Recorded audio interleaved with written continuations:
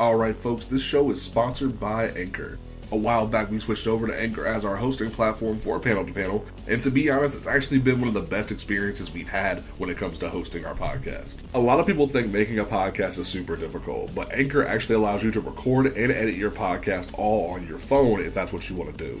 Anchor even helps you get your podcast on Apple Podcasts, Spotify, and other places like that. That way you can get your podcast to a wide audience of different people. And the best part about it, it's totally free.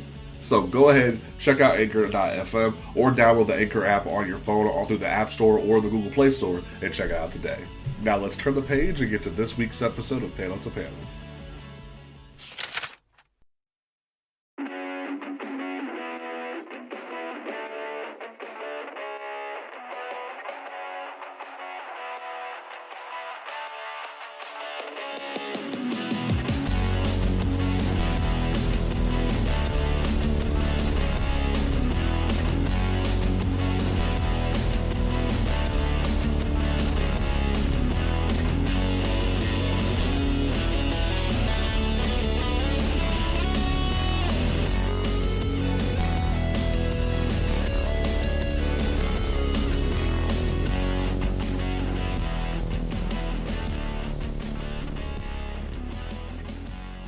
What's going on, good people of the internet? It is time for OnComicsGrounds.com's flagship podcast, Panel to Panel, where a bunch of folks shoot the breeze and talk about comic books and such.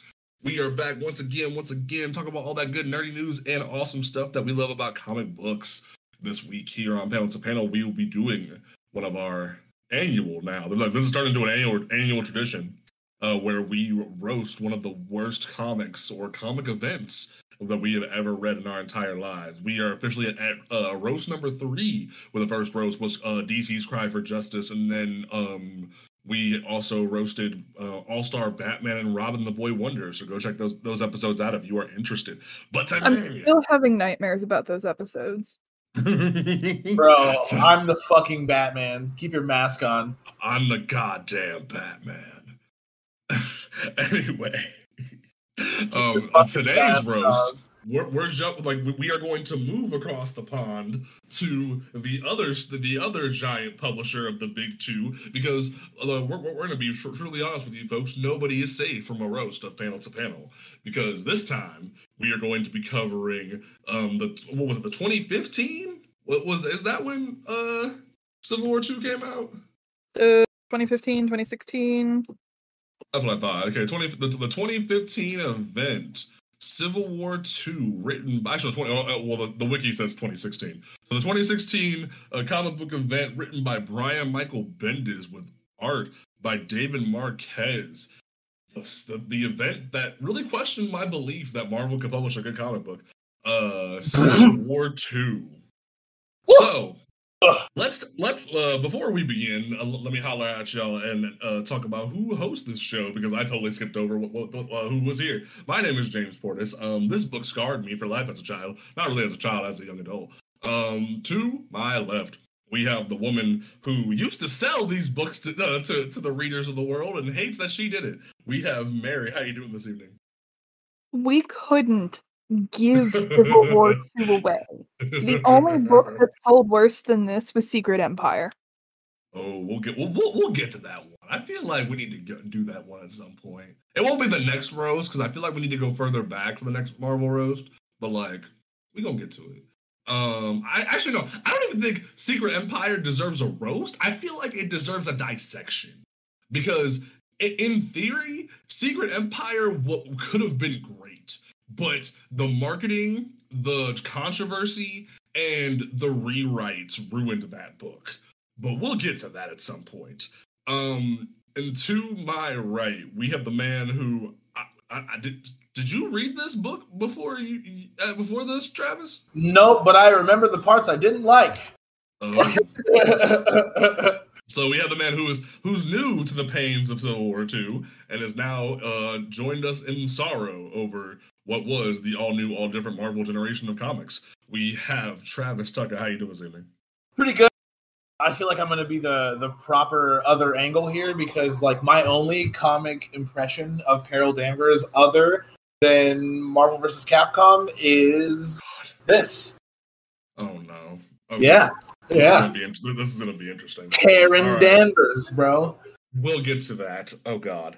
Okay, so let's set the stage here, folks. So 2015 had arisen, and during 2015 we had the finale of Jonathan Hickman's giant arc that was split between Fantastic Four and then Avengers, where he had led up to this giant world-ending, multiverse-destroying reboot that Marvel had instructed him to write. And then at the last minute, they choked on it. They literally said, we're not going to do the reboot. We're going to restart the universe, but we're not going to do the reboot. Because originally the pitch was we were going to do a new 52 style thing with Marvel and fully reboot the universe. But they chickened out of it at the last minute and just reset the status quo and moved forward. Because a lot of the things that were going on in the Secret Wars event and prior to that, there was a lot of books that were just launching, like some things like all new Captain America. There was a couple different things that were going on, like West Coast Avengers, I believe I just kicked off, and a couple of things like that. And oh yeah, Squadron Supreme was a thing as well. I remember that at the time.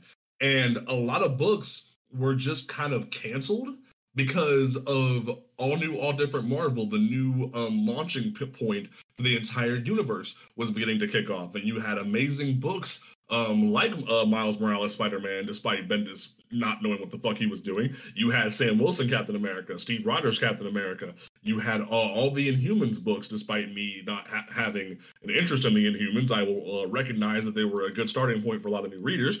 The X-Men books, despite being in the worst period for the X-Men, and soon they would be roped into one of the worst comic book events ever called Apocalypse Wars. They were in a decent place because you had things like Jeff Lemire and Cullen Bunn returning to the X-Men. And we don't talk about all new X-Men because we don't respect the time displaced X-Men in this house, and we will talk about that at some point. Just not today. But in general, this was supposed to be a new era for comics because you had a lot of new legacy characters in the picture. You had Sam Wilson Captain America, you had Jane Foster Thor, you had Kamala Khan Miss Marvel, Miles Morales, Sam Alexander Nova, all stepping into prominent roles to the point that the entire Avengers lineup was all of those people and Tony Stark, Iron Man, and Vision. And it was actually a really good book, despite Bendis being all over the board. All New, All Different Avengers was a great jumping on point for a lot of people because it signaled the new generation, the next step in evolution for Marvel Comics. But it wouldn't last for too long, because on the horizon, despite amazing things like Totally Awesome Hulk arriving, Al Ewing's Ultimates arriving, Civil War 2 would be announced as a how do I phrase this? A launch pad / jumping on point for people who would go see the Captain America Civil War movie. This would be a hook, a sequel to come in and pick up where the iconic original Civil War event comic ended. But in reality, that was just a marketing tactic because this event had nothing to do with the original Civil War. So, what is the hook line? What is the reason why our heroes would be at war this time? Well, funny you should ask that, folks, because it's somebody call Tom Cruise, because it's literally just Minority Report.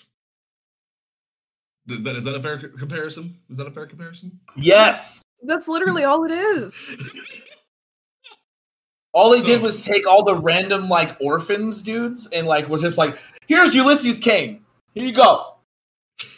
So let's explain. So when packaging this book, you not only have to read the trade, but you also have to read the free comic book day issue that's included with the trade. Because the free comic book day issue is sort of an in-between between issue 0 and issue 1, because the entire event is based off of this new Inhuman that at the time, prior to there's apparently a 5 to 6 month time gap between Secret Wars and when All New, All Different Marvel starts. But prior to Secret Wars, during the Infinity event, for those folks who weren't around reading Marvel at the time, because Marvel was kind of in a shit place back then too, during the Marvel Now stuff and Jonathan Hickman's Avengers, which was one of the few like bright points of the Avengers time period. There was a crazy event where in the Infinity thing, Black Bolt launched a Terrigen bomb as a last resort to attempt to kill Thanos. And in that process, the Terrigen bomb had been stored as a last vestige to save the Inhuman race, but it didn't like really lead to just that, because this Terrigen bomb released two clouds, these giant weather clouds that would fly across the entire Earth and begin changing humans that had a dormant Inhuman DNA into Inhumans. And man, did Marvel think they were geniuses for this one? Because this was their whole. Don't forget, it's toxic to mutants. You know, I was gonna get to that, because not only does it make all mutants sterile, which we've just kind of forgotten about, I found that very funny. Not only does that make all mutants sterile, it slowly starts killing select mutants. It was basically a plague that was killing certain mutants. So if you read the Death of X event, it highlights how Cyclops in that 5-month period attempted his best to eliminate the clouds, and even threw one of the mutants' elixir into one of the clouds and had him absorb all of it to the point that it killed him. So, like, this was basically Disney and Marvel's big attempt to erase the X-Men from existence, because they didn't have the X-Men rights from Fox. So they were trying their best to eliminate the X-Men from public consciousness and make the Inhumans be the prime focus of the Marvel Universe moving forward. Even tried to make a lot of racist and homophobic allegories with the Inhumans, tried to make them the new focus of diversity in the Marvel Universe. And suffice it to say, it didn't work, because the Inhumans didn't work as an understatement. It was a colossal failure. Yeah, Mary, you were the one like on the front lines of this in the comic shop. Speak on it real quick before we get into the event, on how like the Inhumans really weren't as popular as Marvel perceived them to be. It's just that the book sold all right, but it has the benefit of being a Jack Kirby creation. Yeah. And Marvel was really banking on that. And that's the problem with trying to replace a long-standing comic institution. It's not going to work. Mm-hmm. Like, it was never going to work, and admittedly, this is more of a personal opinion, but I find the X-Men to be a bit more relatable than the Inhumans. Yeah. Because the Inhumans have, like, an established monarchy and moon base and shit. Mm-hmm. Yep. And with the mutants, prior to the whole, Krakoa Magic Island Utopia thing.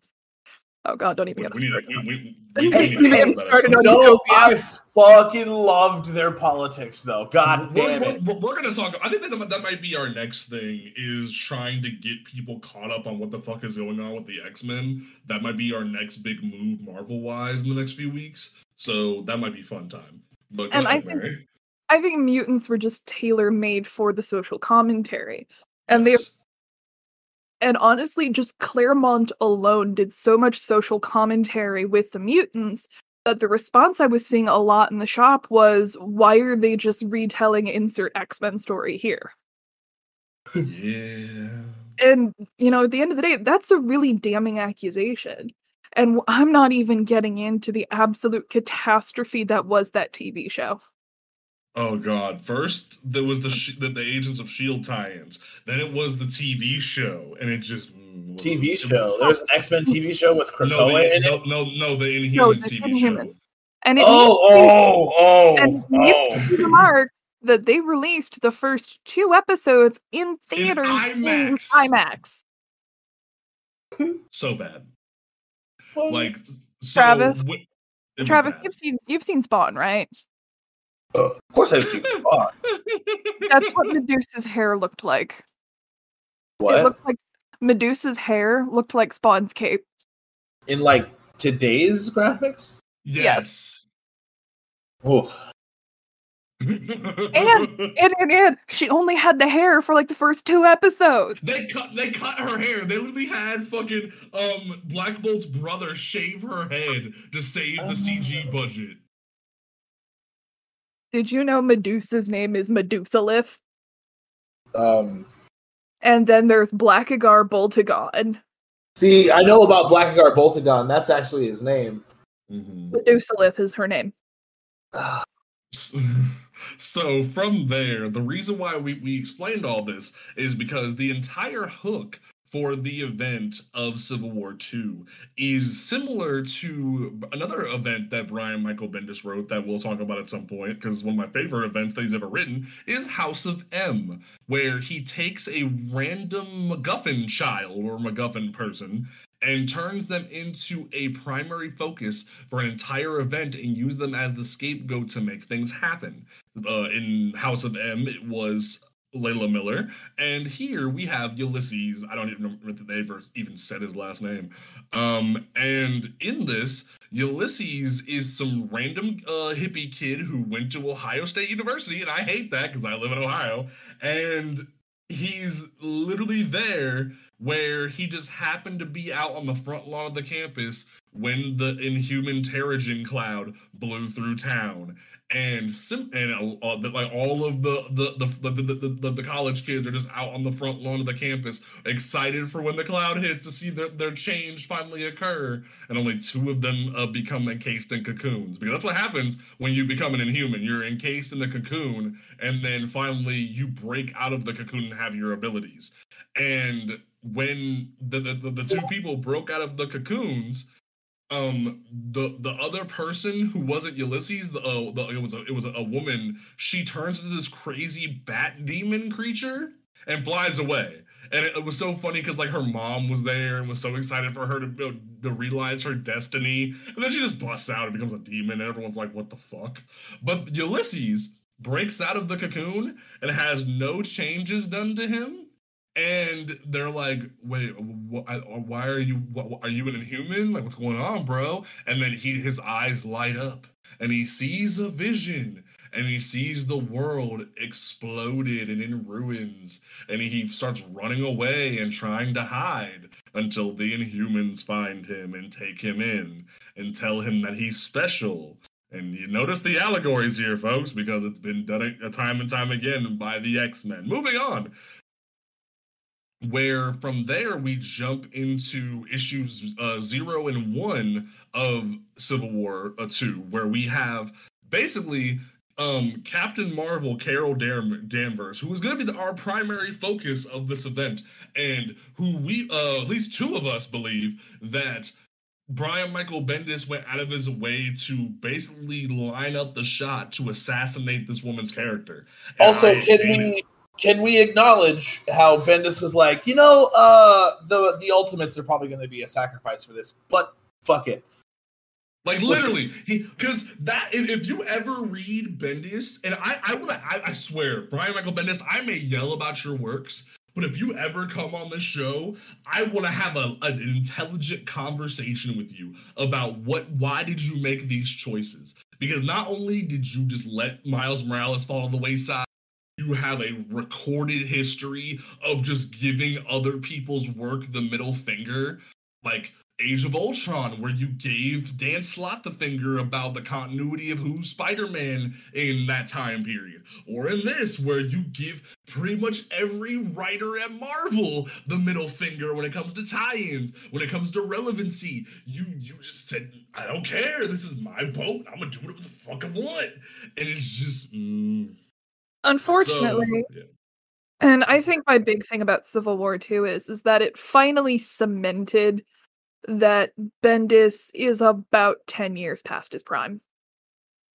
Eesh. Woo, shit. I would say, honestly, yeah. I would say Miles was probably his last, great thing. But yeah. I think, particularly if we're going to supplement this with a Superman run, like, I think Bendis is about 10 years past his prime. Mm-hmm. You're right. Because I mean, what he wrote New Avengers, right? Yeah, he wrote the iconic New Avengers. He wrote That's a phenomenal book. Yeah, he wrote Disassembled. He relaunched the entire brand of Avengers when Marvel literally thought the Avengers were a dead book. Like, he saved a lot of what Marvel was supposed to be in the early 2000s. He basically set up the entire Marvel landscape for when Mark Miller came in and wrote Civil War, the original Civil War. Can y'all hear me? Yes. Yeah, I can hear you. Oh, I felt like Mary was gonna cut in, and I thought I'm like just going, and I felt like I was crazy. Oh, But no, sorry. I was eating M&Ms. I'm hungry. It's fine. So when going into this event, it very much felt like, and you'll notice it as we talk about it, not only is Carol Danvers just lined up for character assassination, but the lack of respect and care for the rest of the Marvel Universe as a whole is shown through this event. So we begin the event with the Free Comic Book Day issue, where War Machine James Rhodes flies down to the Triskelion, the headquarters of S.H.I.E.L.D., and the Ultimates and Alpha Flight all are there at this time, and he arrives to see his girlfriend thing. I don't know. Like, Carol Danvers. That they randomly slipped into Endgame, by the way. I just want to throw that out there. Like, this was never a thing before this event. I've checked. I was like, did Kelly Sue DeConnick make this a thing? No. Did, like, somebody make this a thing? No. And it's just this random thing that Bendis created to give Carol a reason to be a bitch. And, like, oh, she had feelings for Rhodey, and they were a thing. So now we're going to make her have so much grief on grief for no reason. Let me explain. So, Rhodey is there to visit his girlfriend, Captain Marvel, and T'Challa happens to be there and makes a little funny joke about the ancestors forgive me for what is happening next to your suit and whatnot. That was very cute. But then the Inhumans arrive as this is all going down and say, hey, this random motherfucker right here can see the future and tells us that Thanos is going to break into one of your S.H.I.E.L.D. bases and steal the Cosmic Cube. We're trying to warn you of the situation. So Carol rallies the troops and gathers the Ultimates and everybody, and She-Hulk happened to be there after She-Hulk. Funnily enough, the book actually, the issue 0 begins with She-Hulk's situation where she had just got done losing a case with a supervillain who was thought to have been being a supervillain again, but was just reminiscing about the good old days when he used to be a villain. So he was put on trial for it and was put in jail for it. So she was very upset about that at the time. But during this entire debacle with this situation, we have them all going to where Thanos is supposed to be showing up, and Thanos is like, how the fuck are you people here? What the fuck is going on? And he's just, like, he randomly has like guns strapped to him, like he's Cable and shit. Doesn't even use the guns because he starts just boxing the fucking Ultimates and the Inhumans and shit. And it's fucking hilarious. And as the fight goes on, he freaking just throws Medusa around like a rag doll and throws her into War Machine, and Carol gets blasted by Dazzler and Blue Marvel. That way she has all this energy to fight Thanos, but it doesn't even matter because then Thanos just freaking blasts a hole through War Machine, and then has one of War Machine's rockets launch itself at She-Hulk and put her into a coma. Great start to our book here, folks. Yeah. It's so fucking painful. Like, and it's dumb. Mm-hmm. Like, look, if you know, sure, Thanos versus Rhodey, I'm giving that one to Thanos 10 times out of 10. Mm-hmm. But he couldn't have gone down with some damn dignity. Not against Thanos, hell nah. What you mean? Thanos is that guy that will shoot your crib up and wait for you to come outside. Just to make sure you're dead.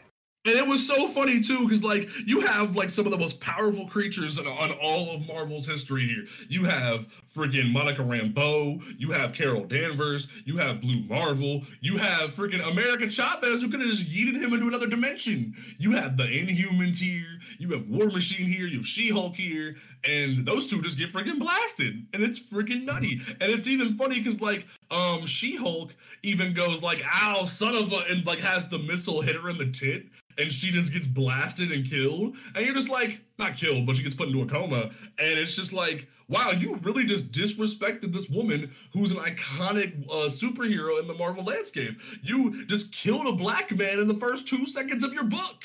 Like, what is your thought process, Bendis? uh, so I'm gonna make a bit of an uncouth joke and say that he's playing by horror movie rules.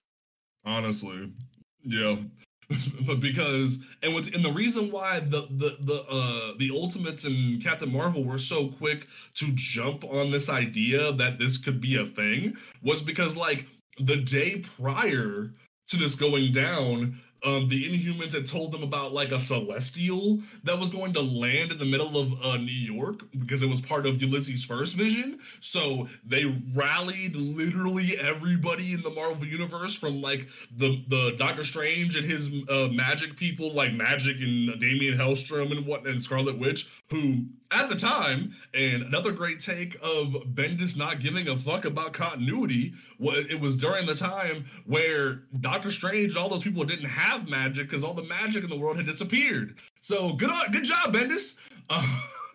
So all these people show up to basically banish a Celestial, and Tony and Captain Marvel are like, "Hey, guys, how'd you do that?" And and the Inhumans reveal that this random nobody can see the future, so we thought we'd warn you. And they start having that difficult dilemma about, how do we use somebody who can see the future in a moral way? And then Tony and Carol start bickering about it, and they just decide to drop it and move on, because even Jean Grey, time displays Jean Grey, by the way.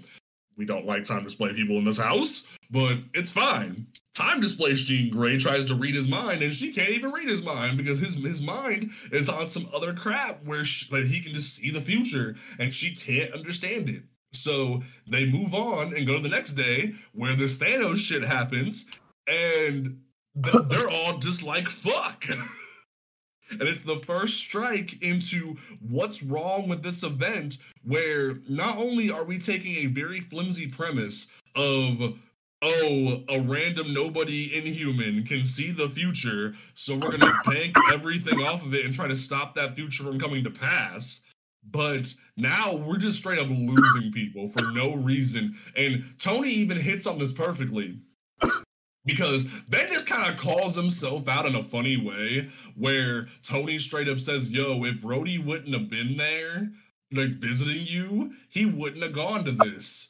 And it's like, damn, yeah, Bendis, if you wouldn't have tried to force Captain Marvel into a relationship, Rhodey wouldn't have died. But then at the same time, what's also like really fucked up is he kind of made it seem like Carol was at fault that there was even a relationship to begin with, which is like, what's up with this new relationship none of us know about that is suddenly her fault?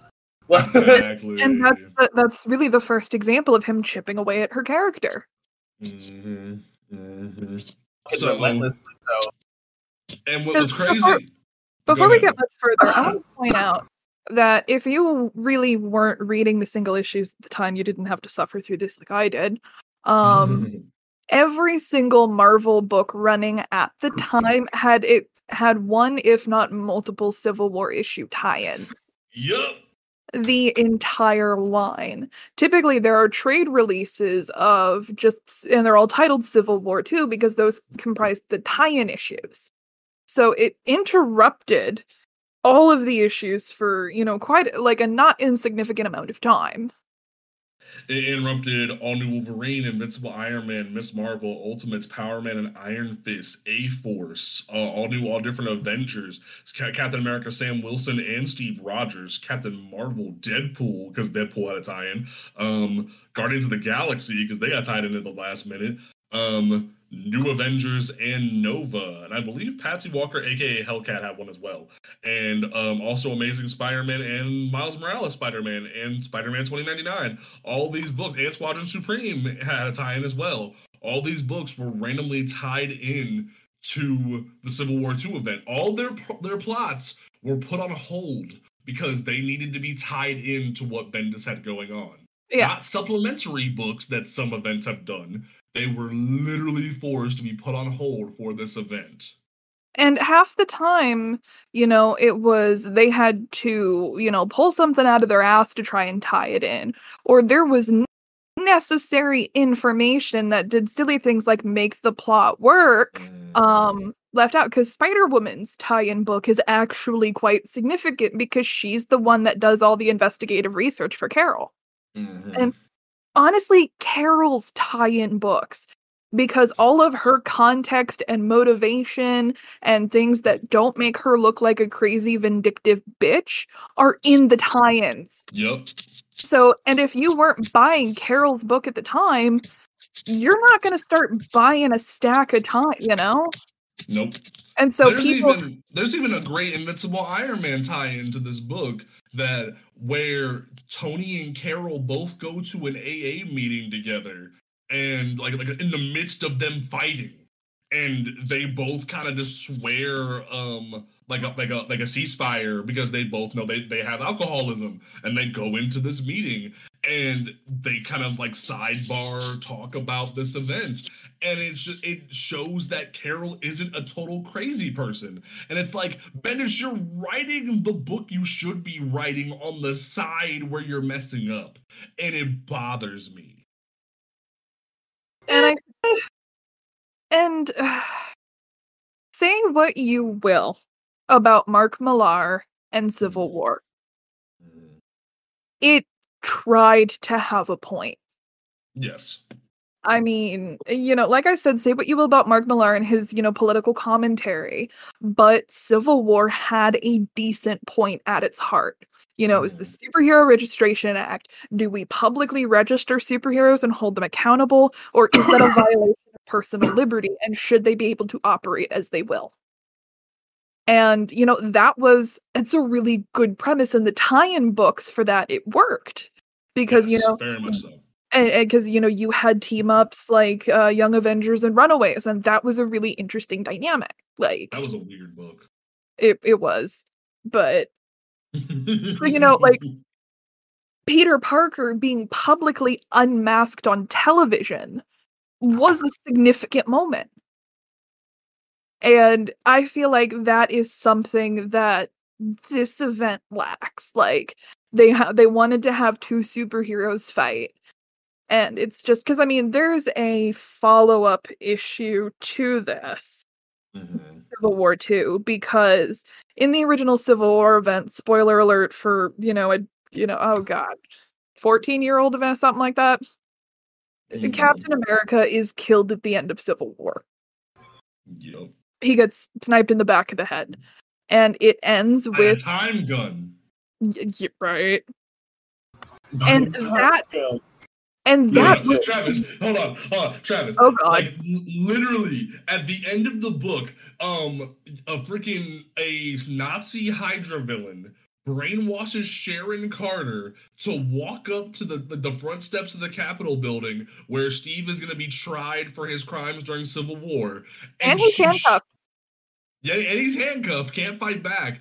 And at the same time as Crossbones is trying to assassinate him anyway, Sharon walks up and shoots him in the gut with a time gun that sends his consciousness through the time stream. So effectively, his body is killed, but then his brain is sent through all of the time stream to relive his greatest hits. And for the longest time, we just thought he was dead. But then randomly, halfway through the tie-in issues to the death of Captain America, he sends a message to Vision to be put on pause until the day he dies, so that way somebody can reboot him with a new body or some shit. Yeah, Marvel Comics are weird. It's some true fuckery. But even that was a massive political statement. The literal death of the superhero embodiment of America in the Marvel Universe. Yep. And, we're still in the Bush administration at this time. So, these are significant moments. And like I said, say what you will about Millar. Say what you will about the event as a whole. I'm not defending the event. I thought it was a really mediocre event. At some point we'll go to it, because it's very funny that we're covering the sequel and not the original, but we'll get to because it. Because it's not even a sequel.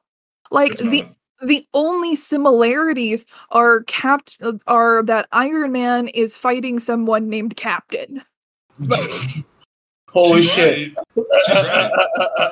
She's literally right. Oh, that's fucking hilarious. He even cuts at Tony a few times during the book, like, do you remember when we did this? Like, there's a whole moment when Tony because that's what the next issue talks about, is that Tony like gets a full, like, because he kidnaps Ulysses and takes him to a bunker in Stark Tower where he makes an entire digital map of Ulysses' brain. That way he can figure out what the fuck is going on up until the point where the Inhumans bust in the door and take him back, and then Tony runs away.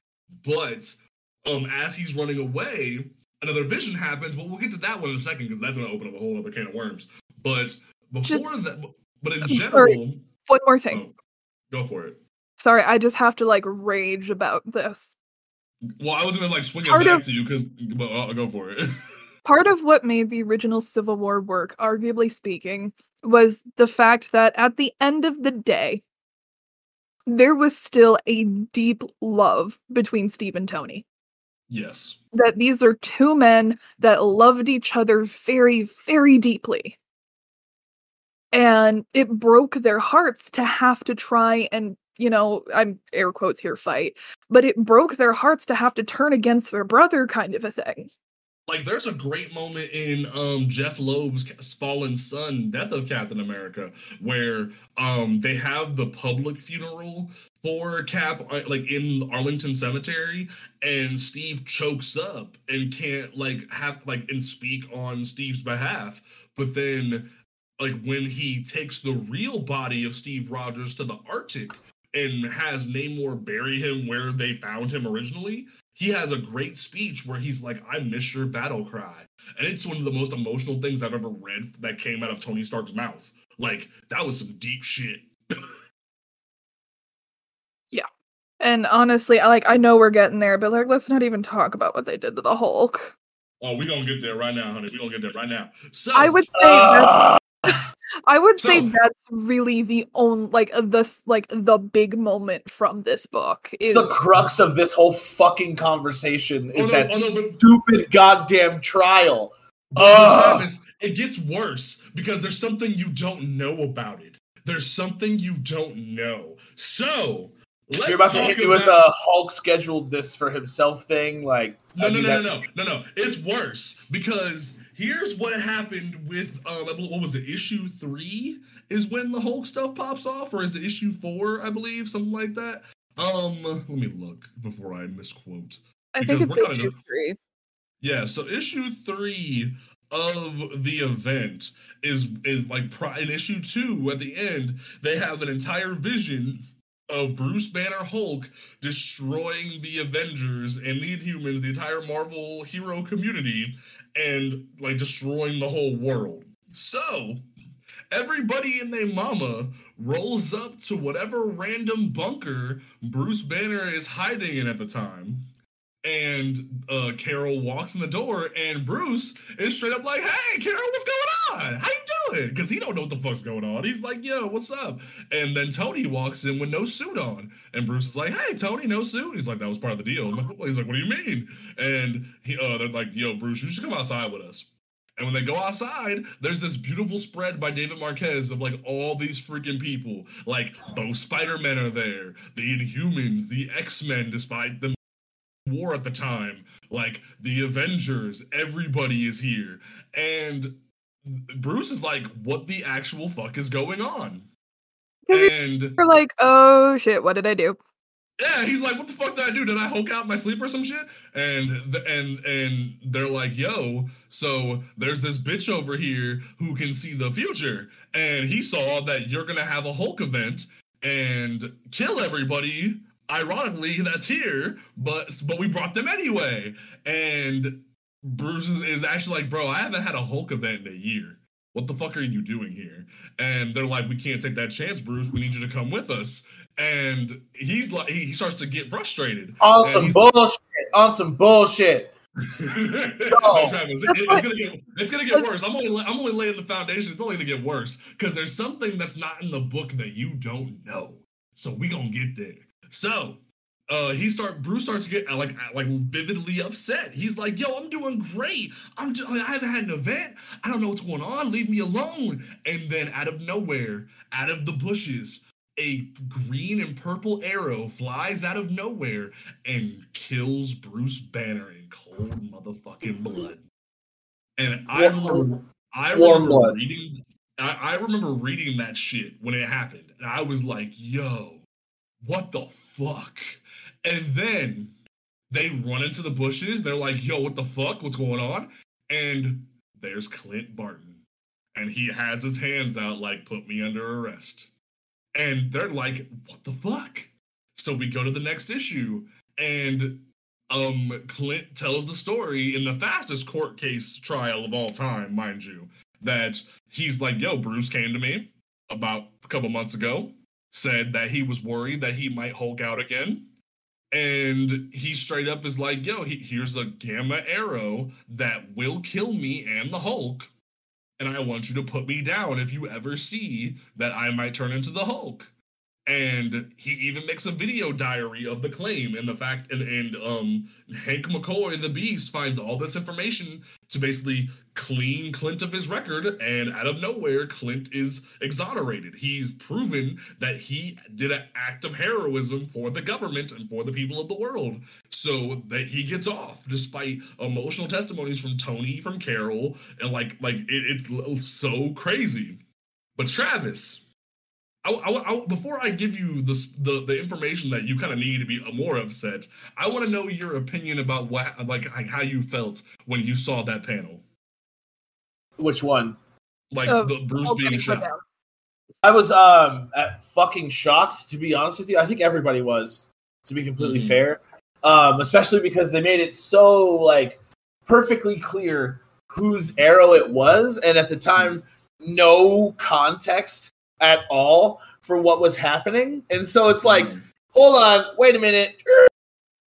At that moment for me, I was just like, why didn't they Minority Report Bruce being killed?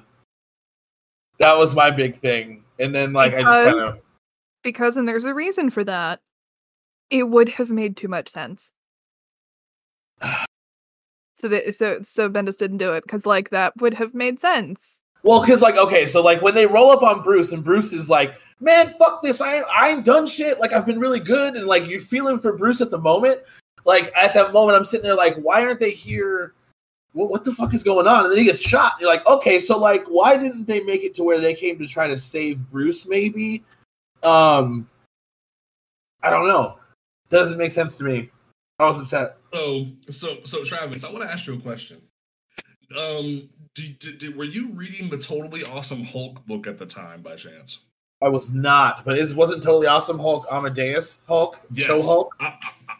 Do you know how Amadeus Cho became the Hulk by chance? Not exactly. So, there was a whole at first that we don't know how he did it. His book starts with him just being the Hulk. And they do a flashback during his run that took place a little bit before Civil War II. And they explain that during a random Hulk thing that was going on, a lot of gamma radiation was going to basically kill the Hulk if he remained if Banner remained the Hulk. So Amadeus sent out a bunch of nanites that were in his gauntlet and drained Bruce of all of his gamma radiation, and he sucked it into himself and became the Hulk in a way that he could control. So Bruce had no gamma energy in him ever and would never become the Hulk again. So, to the point that in the Totally Awesome Hulk book, hold on. To the point that in the Totally Awesome Hulk book, he had started a YouTube channel where he was playing Minecraft. And he was living his best life, just doing his shit, just hanging out, having a good time, chilling. And then this is another big example of Bruce not Bruce not giving a fuck. Brian Michael Bendis not giving a fuck, because there's this whole thing where Hank hacks into Bruce's files and finds out that he's testing himself with dead gamma cells, trying to figure out how to keep the Hulk at bay and shit. But in reality, Bruce hasn't been the Hulk in a year because of the fact that he can't be the Hulk anymore. So Bendis retconned everything that was it Pac who was writing Totally Awesome Hulk? Maybe? I think it was Pac. Hold on. I think so. So like literally everything that was happening in the Totally Awesome Hulk book is immediately retconned for no reason because Bendis wanted to have some controversy pop off. So now you have even more reason to be pissed at what's going on. How do you feel? I don't why was this necessary to tell me like this? Like, do you fucking enjoy my pain, James? Yes, I do. That's even more fucked up because like I'm not so well read on the Marvel side, but I've always had this love for the Hulk because every child loves big, green, and angry. And so like I read Planet Hulk, and Planet Hulk was when I like fell in love with the Hulk. You know what I mean? So seeing Bruce like find some peace a little bit, and like nothing happened to him until they just created a thing where like, because like the amount of like fucks that aren't given for Bruce to not have his gamma radiation at all, but to also hire Hawkeye to kill him if he's ever just mad. You know, like that doesn't make any sense. Bruce Banner's a really, really, really smart guy, and I don't know why he would have his own death arranged if he's not transforming into the Hulk. Thanks, Bendis. So this entire thing goes down to not only stir more anger in Tony of more friends being killed because of Carol's bullshit and forced bullshit on top of the fact. And Carol gets frustrated because she's living in the lane that Bendis puts her in of the ends justify the means. We're trying to prevent more bullshit.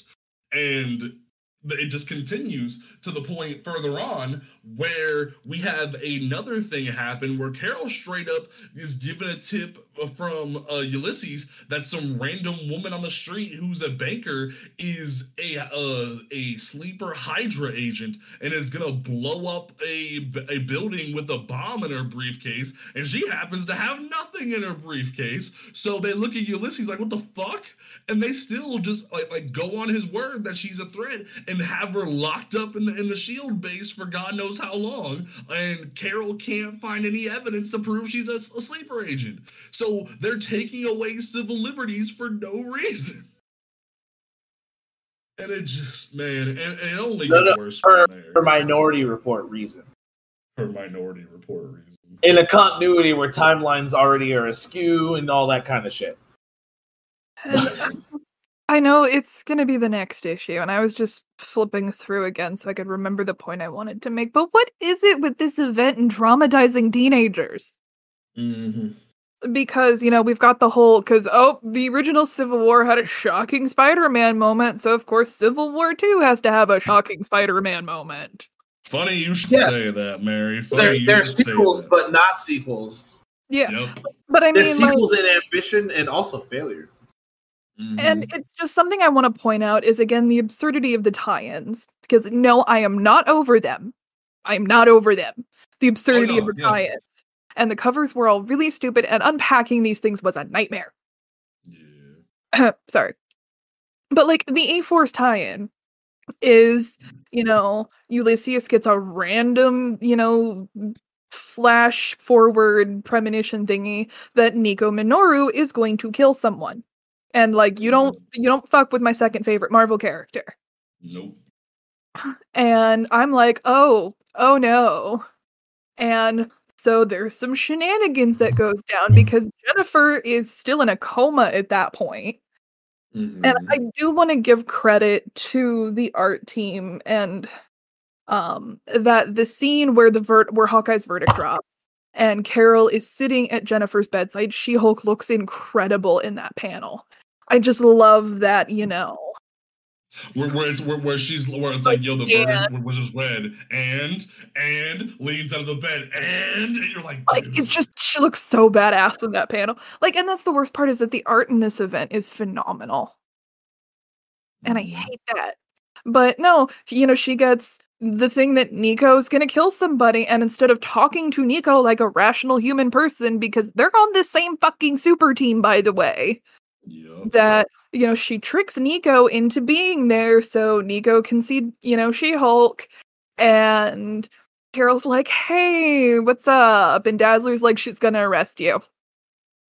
Hey, and Travis. What's up? You want to know? You want to know why you should be as frustrated as we are about these tie-ins? Because it takes tie-ins to make people not hate Carol for this. Oh no! There's a book that you were reading at the time that you would be as frustrated about the entire situation, and I want you to think about what book that was real quick. What book had a tie-in that you were reading at the time that was forced to have a tie-in in regards to this situation? I haven't reviewed much Marvel, so I'm like Power Man and Iron Fist. Oh, holy shit! That wasn't even a review, but yeah. Oh my god. Yeah, it was forced into a thing where Danny was locked up because it barely has anything to do with Ulysses. It's just Danny was caught up in some shit where random people showed up because of a Ulysses tip, and literally Danny Rand is locked up, and they have to stage a jailbreak to free him, and then Carol shows up to throw the smackdown on Luke and Danny. Doesn't she, like epically what? I remember if she epically whoops their asses or not. Oh no, she whoops their motherfucking ass, and there's and it's written in the most passive aggressive way where fucking David F. Walker and Sanford Green really couldn't have gave a fuck, and it's just it's so annoying because freaking Monica Rambeau's there and Songbird's there and Mockingbird's there, and they're all literally Luke and Danny have to explain everything to her that we're not trying to cause some bullshit. Danny was put in here against his will and shit, and now we're trying to free him while also trying to keep the rest of the prisoners at bay, and it ends up causing a bunch of bullshit. Well, yeah, because you got superheroes jailbreaking. I just got can I summarize this event controversially? I mean, we ain't even to the worst part of it, but go for it. I feel like this whole book reads man uses facts and logic to destroy over-emotional feminazi. Oh my fuck. Dude. Am I wrong? That's how this whole fucking book reads. Is that, I'm sitting here and I'm looking at these pages again, and I was reading it last night, and I was trying really hard not to vomit. But, Carol Danvers is not a stupid woman. She's not. But she's one of the most courageous women in the entire Marvel universe. We built her to be this iconic woman figure in the Marvel landscape. And the worst part about it is, and I'm gonna talk about it when we get to the end of it. I'll talk about it now. We get to this point where she basically tries to throw Miles Morales into jail because of another vision where we see Miles almost kill Steve Cap. And she tries to put Miles in jail, and it basically feels like Bendis just had it out for Carol for no reason. And Carol, I don't think, despite Kelly Thompson's best efforts, has yet to recover from it. Kelly Thompson is working her ass off to prove that Carol can be a competent superhero. She barely has a status quo because Kelly Thompson's trying to hype her up and be something. But Margaret Stohl got 3 books, 3 different relaunches, the 2 different Captain Marvel relaunches, and then the Life of Captain Marvel. And all of them were cut short because of lack of sales because of Civil War II. Say what you will about Margaret and that's Stohl. not even.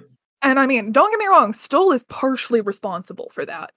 I didn't read them. I'm not going to put blame on Stoll because she came from the young adult market. I'm not going to throw shade at Stoll because this isn't entirely Stoll's fault. It's Bendis's fault.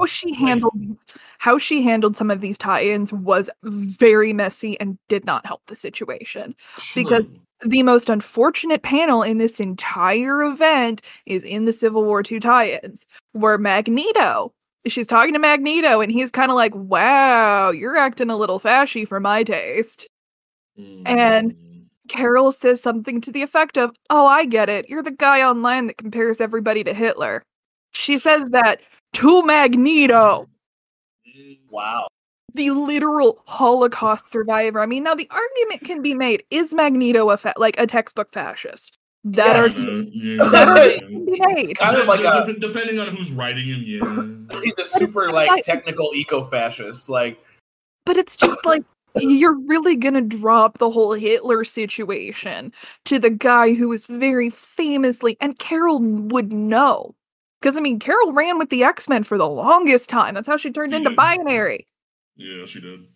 And it's just like, this is something she would know, and I cannot help but feel like that is a deliberate, snark on Carol's part. And now, the book, it was called out very heavily, and Stoll did apologize for the line because people are like, wow, this is really fucked up. But it's still in print. I know at the time there was talk about removing it for trade, but I never followed up if that actually happened or not. Well, and the biggest part about my whole rant about, the disrespect to Carol is the fact that, say what you will about Stoll's run, they basically did, and we'll talk about this when we finally do get to Secret Empire. They basically... Oh, don't tell me we're doing... We're not going to do a roast of Secret Empire. We're going to do a dissection of Secret Empire. But when we, the same thing kind of happened with Secret Empire, where Marvel just kind of handed the desecrated remains of Steve Rogers to Mark Waid and just told him to get Steve back on a status quo and let people enjoy a wholesome white Captain America comic again. And Captain America went into the future because he was frozen again and did some time jumping and had a good little romp on his motorcycle. And it really felt like a forgiveness tour to the white nerd fans. Same thing happened with Stoll, where Marvel basically just kept telling her, yo, fix this. Yo, Bendis ruined this character. Fix her because we have a movie coming out.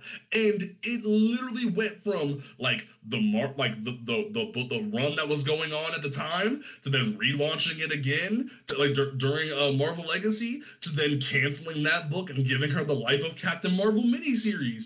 And it just felt like Carol couldn't catch a break until a year later after her movie came out where Kelly Thompson was given the reins. And it just feels like Carol still hasn't recovered because she can't get a moment to breathe and find her footing and make herself be something because, truth be told, before All New, All Different Marvel, and then before that, with Kelly Sue DeConnick's run, Carol wasn't a prominent figure in the Marvel landscape. And that's not to the blame of her or her potential. That's the blame of Marvel as a whole, where you didn't see a female character-led book unless it was a miniseries. Yeah, Spider-Woman had a thing here, She-Hulk had a thing here where she could be propped up as a sex symbol. Before, Black Widow would have a thing here and there in a side book with Daredevil or Spider-Man. You would rarely ever see a prominent woman figure in a Marvel book as her own title. Same thing still happens of DC, where unless they have a super or bat tied to their name beyond Wonder Woman, you don't see any women characters. But Carol, by the grace and holiness of Kelly Sue DeConnick, was brought into prominence, and they finally gave her the captain spot and was told, hey, be something. And then Bendis came in like a wrecking ball and just fucking ruined everything. It breaks my heart when literally Carol, freaking amazing feminist icon that can be a symbol for women everywhere, looks at a black Latino boy and says, you're being put under arrest by the fact that some random motherfucker we just made up said you're gonna kill Captain America. That honestly, bothers me. In that moment, I felt like Carol was one of those white women in public spaces that calls the police on like a Karen Danvers. Karen Danvers. But and see, this is, I think, the eternal paradox with Captain Marvel is that Wonder Woman is her biggest obstacle, whether intentional or not, because that's one of Wonder Woman's biggest problems, is that every lady superhero at some point in time is compared one-to-one with Wonder Woman. Now, Kelly Sue DeConnick had the chops to, make Carol Captain Marvel, because that's my biggest critique with the whole transition from Miss Marvel to Captain Marvel, was that I felt like it was out of nowhere, that all of a sudden they're like, oh my god, look, it's a lady, blah, I felt like, I don't know, I'm just nitpicking at that point. Well, but no, like it was very out of nowhere because they wanted to start positioning like her to be the lady hero that she could be, but it was out of nowhere rather than being this push for more diversity that Marvel needed. And back to my point, if you don't mind. Yeah, sorry, I'm just yelling. No, you're fine. You typically are. But Kelly Sue DeConnick had the chops to, essentially create Carol as this new figure, if you will, without pulling a direct Wonder Woman thing. Because unfortunately, we've seen multiple lady superhero things where you can very clearly see the Wonder Woman comparison. And that just simply is by the fact that Wonder Woman is one of the oldest still running lady superheroes. She wasn't the first, technically, but she's the air quotes first. And, KSD was able to do that successfully and to create this, be able to take Carol and what makes Carol such a cool person and kind of help shape that into this new figure. I don't think Stoll had that ability. And admit I did not like. I was reading the Stoll run. I did not like the Stoll run. I'm shaky with Kelly Thompson on a good day, but I have larger issues with her. It just as a narrative thing, I actually think she seems like a nice person. I just have issues with some of her writing. But and it's just like I don't know. Like this event, I feel like was stacked against Carol time and again. You're right. And I know that a lot of this episode has been focused on that, but that's just how egregious it was. Because, I was working at the comic shop at the time, and it was a storefront and a warehouse, and I did both. And we would flip through the issues every so often, like if there was downtime or whatever. And one of the guys I worked in the warehouse with was flipping through an issue of Civil War II and went, see, this is why I don't like Carol Danvers. And, and honestly, Captain Marvel, adaptation-wise, she's gonna be fine. Captain Marvel pulled in over $1 billion at the worldwide box office. She's gonna be fine. But within the comic books, this kind of damage is lasting. Yeah, she still hasn't recovered from it. It sucks. And, it's real easy to, look at... Unfortunately, I think Kelly Sue DeConnick Captain Marvel kind of suffers from a Batwoman problem, where the best work in her repertoire is her first book, kind of a thing. Yeah. That Elegy is Batwoman's best book, and KSD's run is Captain Marvel's best run. Yeah. So it's the Batwoman problem. I have a lot of bizarre names for things because I like to pretend I'm an academic. No, you pretty much are like a comic book academic when you think about it, Doug. But no, it's just because from there, the rest of the event is, and there's this great moment where the Guardians of the Galaxy show up in the midst of the battle that some of the heroes have. Yeah. And at the time, the Guardians of the Galaxy book was also being written by Brian Michael Bendis, and it was a fucking atrocious book where Brian Michael Bendis was told by Marvel to rewrite Star-Lord as a character and make him more like Chris Pratt, and I hated it. And Granted, that was the time period where they made not Chris Pratt, Jesus Christ, where they made Peter Quill bi. Good job, Marvel. But in general, that was the time period where he's just Chris Pratt, and it's fucking annoying. And he has this weird moment in the book where Tony like straight up hacks Star-Lord's helmet, his comms, and says, "Yo, like, did she explain what's going on here?" And he's like, "Yeah, she told us everything that happened, and that you're out of your mind, and yada yada." And it's like, okay, so like Dan Abnett's Peter Quill wouldn't have thought that. No. He probably would have like looked Carol sideways and been like, "What the fuck is wrong with you?" Pre Guardians of the Galaxy movie, Peter Quill was a genuinely like intelligent guy, and I hate that they brought that movie dumbassery into it. Like that's the biggest complaint, and what's ironic, and we'll talk about it when we do our bonus episode about Suicide Squad, is James Gunn was more comic accurate with Suicide Squad than he was with Guardians, because Marvel told him to make Guardians more like accessible to the casual audience. But if you ever go read Dan Abnett's Guardians of the Galaxy that ties into Annihilation, that's one of the coolest fucking superhero space opera things ever, because it feels like it's supposed to be this amazing like kick-ass like Star Trek but Marvel thing ever. And yet we never get to see that because the comic has translated into the movies because of popularity and Baby Groot and yay, and it's just. And can I make a really bad James Gunn joke? Sure. At least in the Suicide Squad, he let all the people of color. He didn't make all of the people of color be aliens. Yeah, but he totally character assassinated the one black woman in the room. He did what? Oh yeah, no. Halfway through the movie, he straight up. She hasn't seen it. I haven't seen it, but he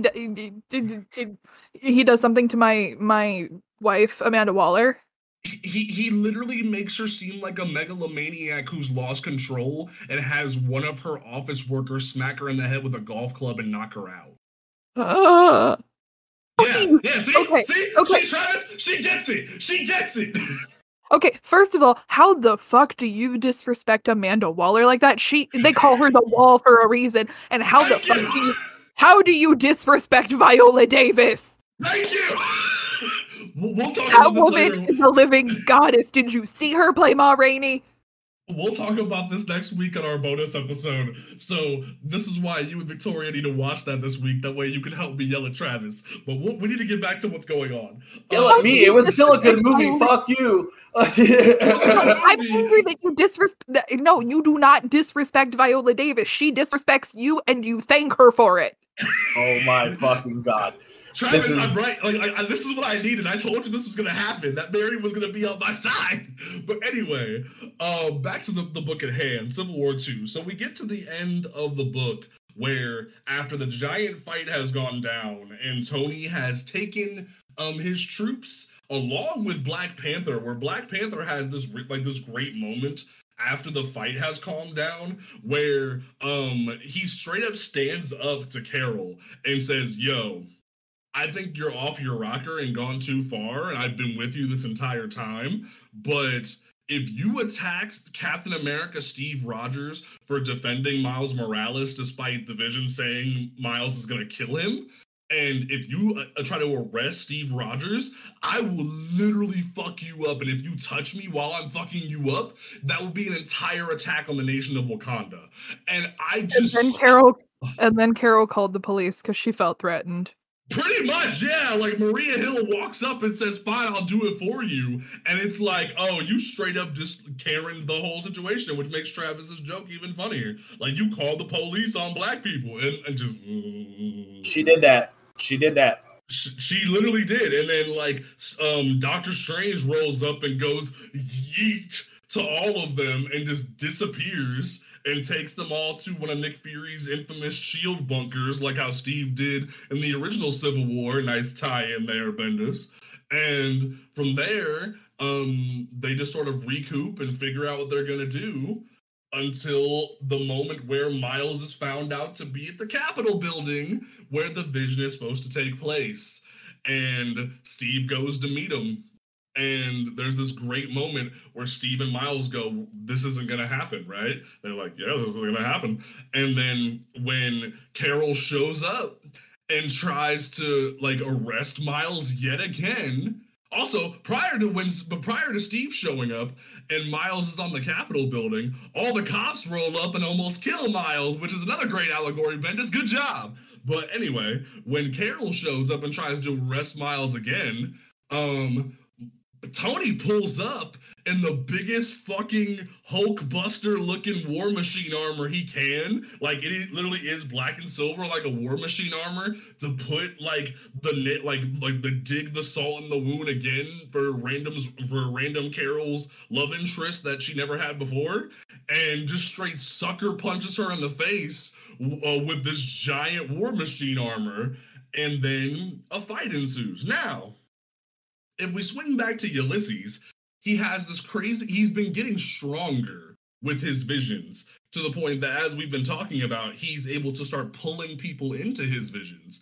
and letting them see what's going on. Ergo, the Bruce Banner situation. Ergo, the whole Miles Morales situation. And then he grows so powerful that he's able to teleport into his visions and talk to people. So he has a vision of the future of the Old Man Logan universe, where Logan is randomly killing one of the redneck Hulk children that's in that book. Really weird book. Read at your own discretion, folks, because while it's one of the most iconic works of fiction in the Marvel universe, it's a lot.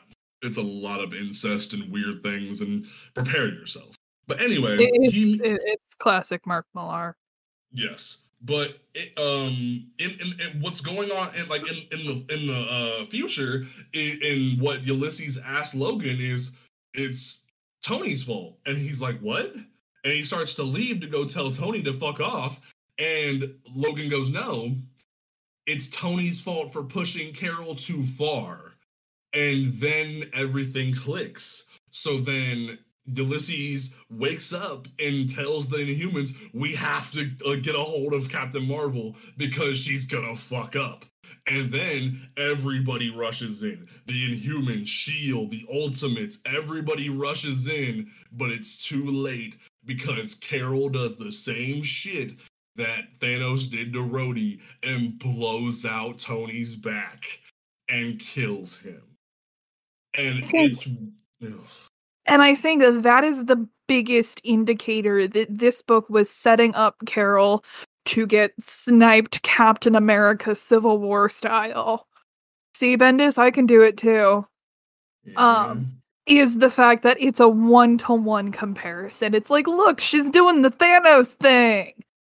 Mm-hmm. And it's just like, what are you trying to say here?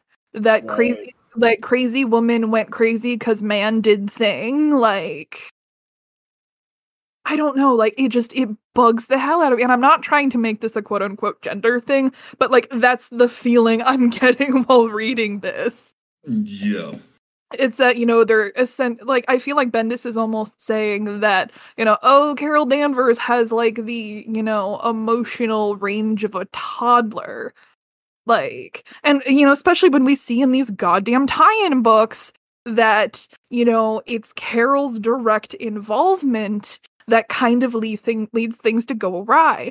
Jumping back to the A-Force thing very briefly, if Carol would have left well enough alone, Nico wouldn't have had to kill someone. Oh, yeah, no, there's a great issue of Tom Taylor's all-new Wolverine that's a tie-in to Civil War 2, where Ulysses has a vision that Captain Marvel communicates to Laura that old man Logan isn't to be trusted because he kills Gabby and her. And at first Laura's like, nah, that's not true. He's Logan. That wouldn't happen. But then the police pull up and shoot Logan into a feral rage, which is a very common thing for people who are of the Wolverine variety, as Laura should know. But then when he's in his feral rage, his berserk mode, he almost kills Gabby, in which him and Laura fight. And then she goes, you're not the Logan I know. And they end up parting on a bad note for a long time. And it's so fucked up. And some context that makes the moment really shocking because you're like, oh, Gabby has a healing factor. At this point in All New Wolverine, we did not know that. Yeah. That, and Laura, and more importantly, Laura did not know that. So, and it's a pretty gruesome panel.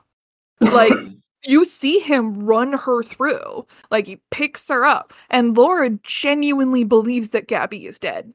And she's like ready to fucking kill Logan over it. So it's just like when you see that shit, and like there's even a great, I think one of my favorite things that literally shows that G. Willow Wilson specifically could have given a shit about what was going on is there's a great Ms. Marvel tie-in that I read back in the day where she straight up has Kamala give Carol the metaphorical finger because of a vision partially coming true, but in different circumstances, because the fact that Ulysses told it incorrectly and they put the wrong person at risk, and like everything ends up blowing over fine, but then a random villain in the background goes, hey, you think they would have known all this because of that one movie, and you just kind of look over like, what did he just say? And everything clicks that G. Willow Wilson straight up called out Bendis for like stealing from Minority Report. And it's just like, damn. So when you reach the end of this book and you see the developments that occur from here on out, that the Marvel Legacy Initiative was about to occur, where Riri Williams steps into prominence, because she even gets a cameo in this book right before Tony dies. And Miles has to deal with the fallout if everything goes on, and Sam is the one that's put into prominence. And then the real stinger that leads into Secret Empire that will leave this whole situation on a cliffhanger is that everybody saw in that vision about what goes on with Miles and Steve, except they didn't see the whole picture because Steve sees Hydra flags in the back of the Capitol, which proves Steve Hydra wins. So yay, tie-ins done by Nick Spencer that tie things together because he thinks Bendis is an idiot. But then, what makes everything so fucking stupid at the end of the book is that tell me it's into a goddamn Watcher. Yes, literally. So in the event Original Sin, there's an event occurs where Uatu the Watcher and Nick Fury fuse into one being, Eternity, and Eternity shows up at the end of this book to Deus Ex Machina Ulysses away and turn him into a Watcher, basically. And we haven't seen shit, hell, or high water about Ulysses since. He no longer exists. He's been whisked away into the cosmos where we'll never see him again. And it is the funniest shit you have ever seen, where all this shit is blown up around you, and then Ulysses just goes away.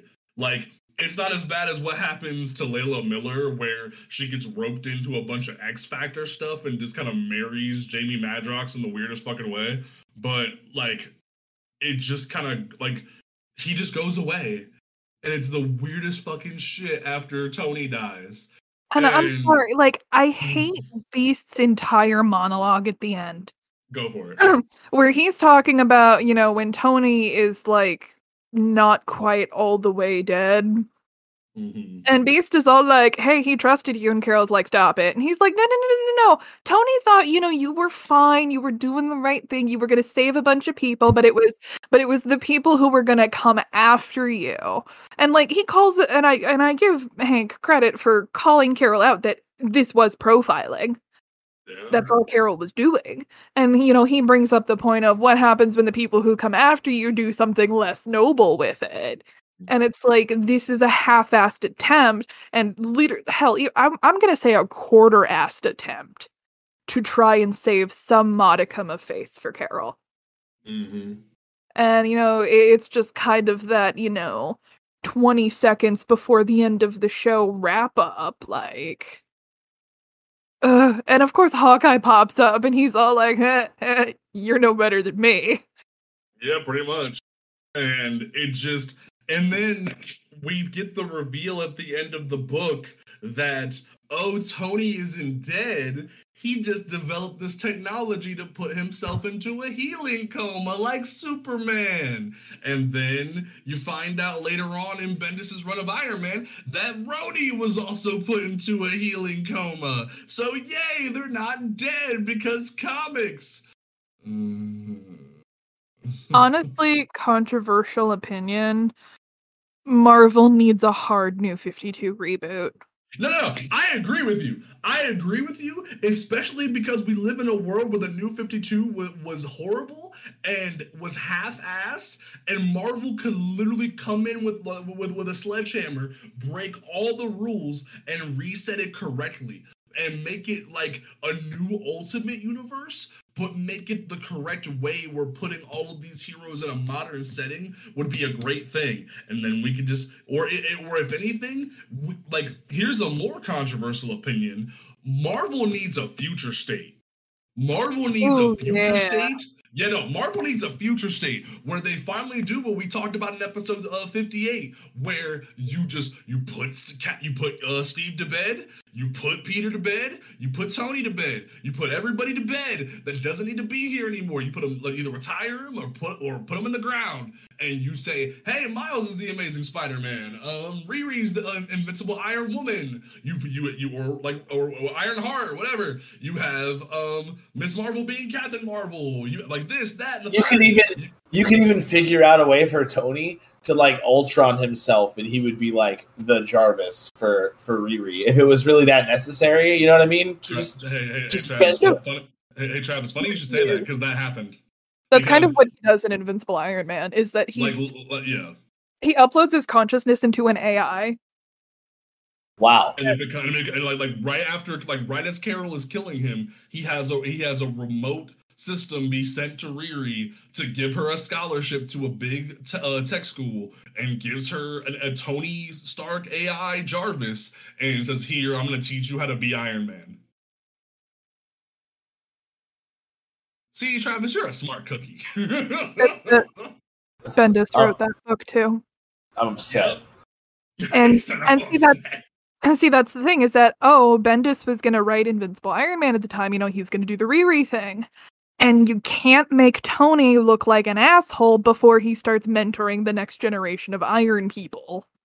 And then too bad we just turned him into a hologram and then just made him be the mentor to the Iron people. And then there's this great moment in like issue 5 or 6 where Tony presents the data of why Ulysses' visions aren't totally correct. They're just algorithmic visions based on the energies of the people he's near. And he explains all of this to Carol, Steve, Medusa, Beast, and Doctor Strange. And he sits everybody down, and Bendis even gives Tony the friggin' knowledge to look Steve in the face and be like, yo, the last time I fucked up and was on the wrong side of something, that you and I were on the wrong side of the board, I ended up killing half the people in the fucking room, including yourself. So whatever you say, Steve, I'm going to be a part of. And since Steve's Hydra Cap at the time, he looks over at Carol and goes, Carol, what do you think? And Carol goes, well, I'm still going to do whatever the fuck I want. Bye. And just blows a hole in the bunker and leaves. And it's just like, wow, you treated Carol Danvers like she was a petulant child and made Tony Stark the logical one in the situation. Good fucking job. Man uses facts and logic to destroy over-emotional feminazi. Yeah. And the thing about it is, I don't even like using that fucking term, feminazi, because usually, feminists should be respected, but in reality, you're right, that they pretty much just, Bendis pretty much just made her a joke, made her a caricature of what she should be.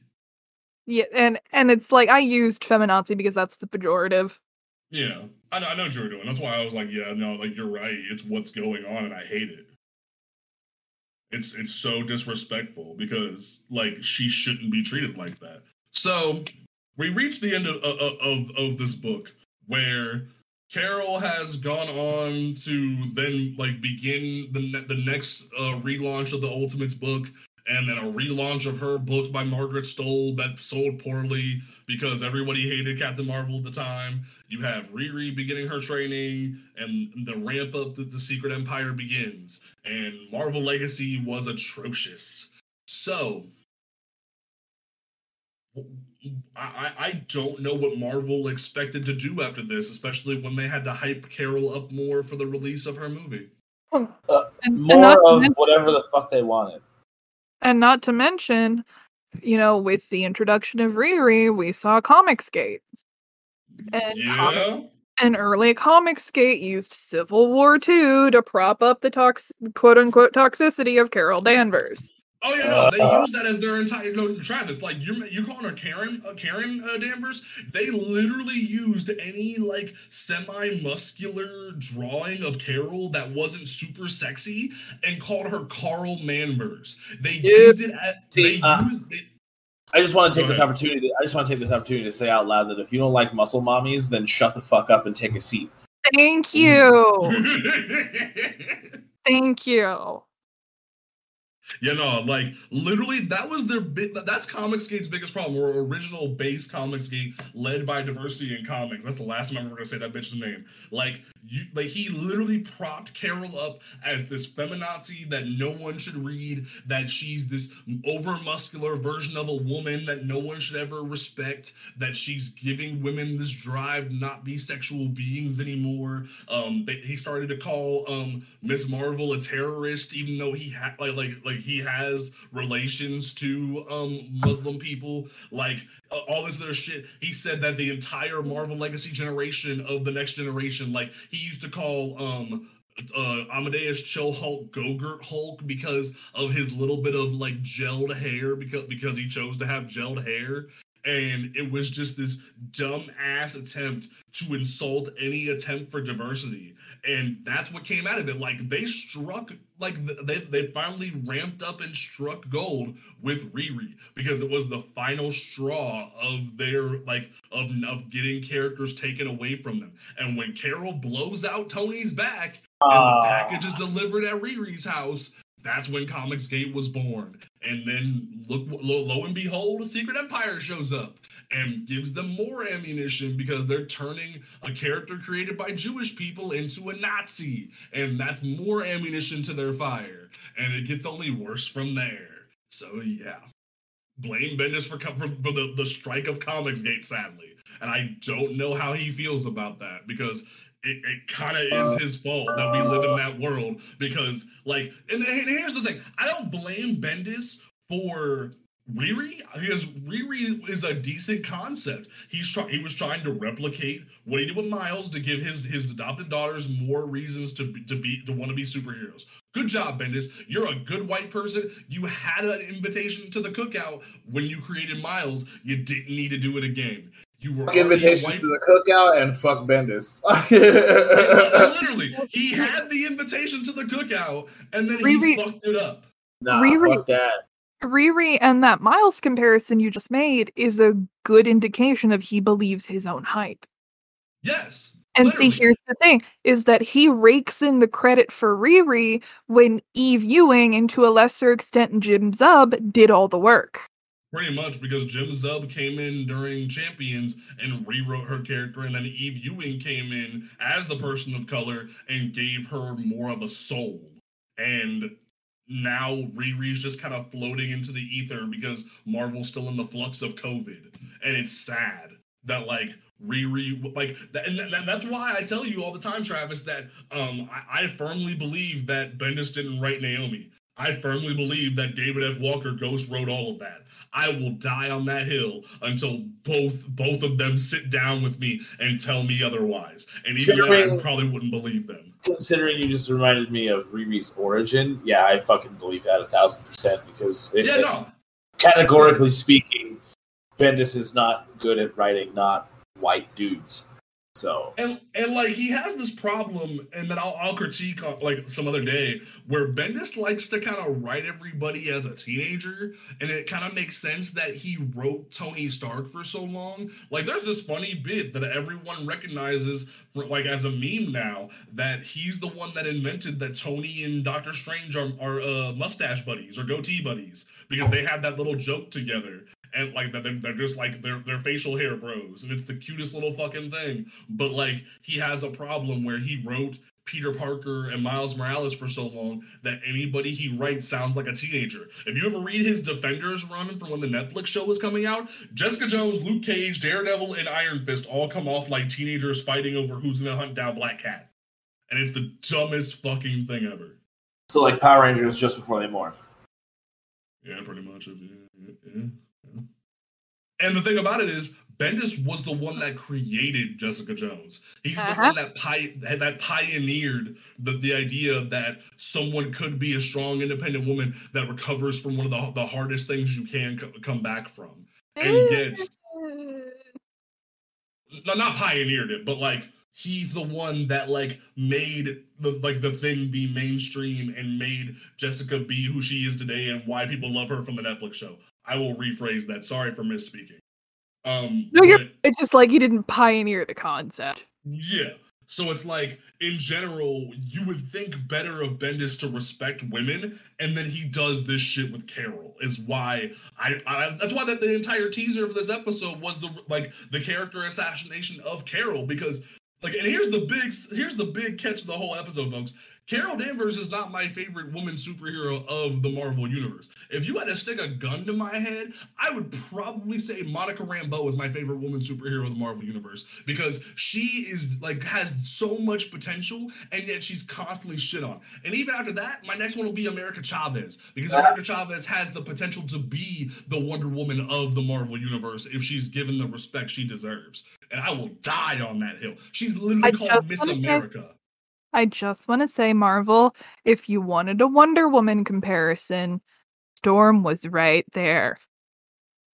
I mean, yeah, and she was married to literally African royalty for a hot fucking minute, and then the Amalgam Universe. They literally combined Wonder Woman and Storm. Called her Wonder Woman. They literally just called her Wonder Woman, and she had Wonder Woman's powers and Storm's powers like seamlessly.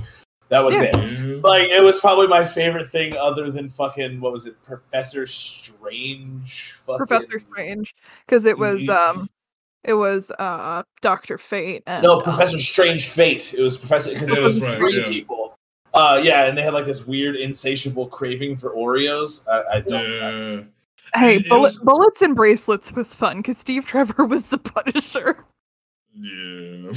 And what's even funnier about the fact we need a new Amalgam Universe.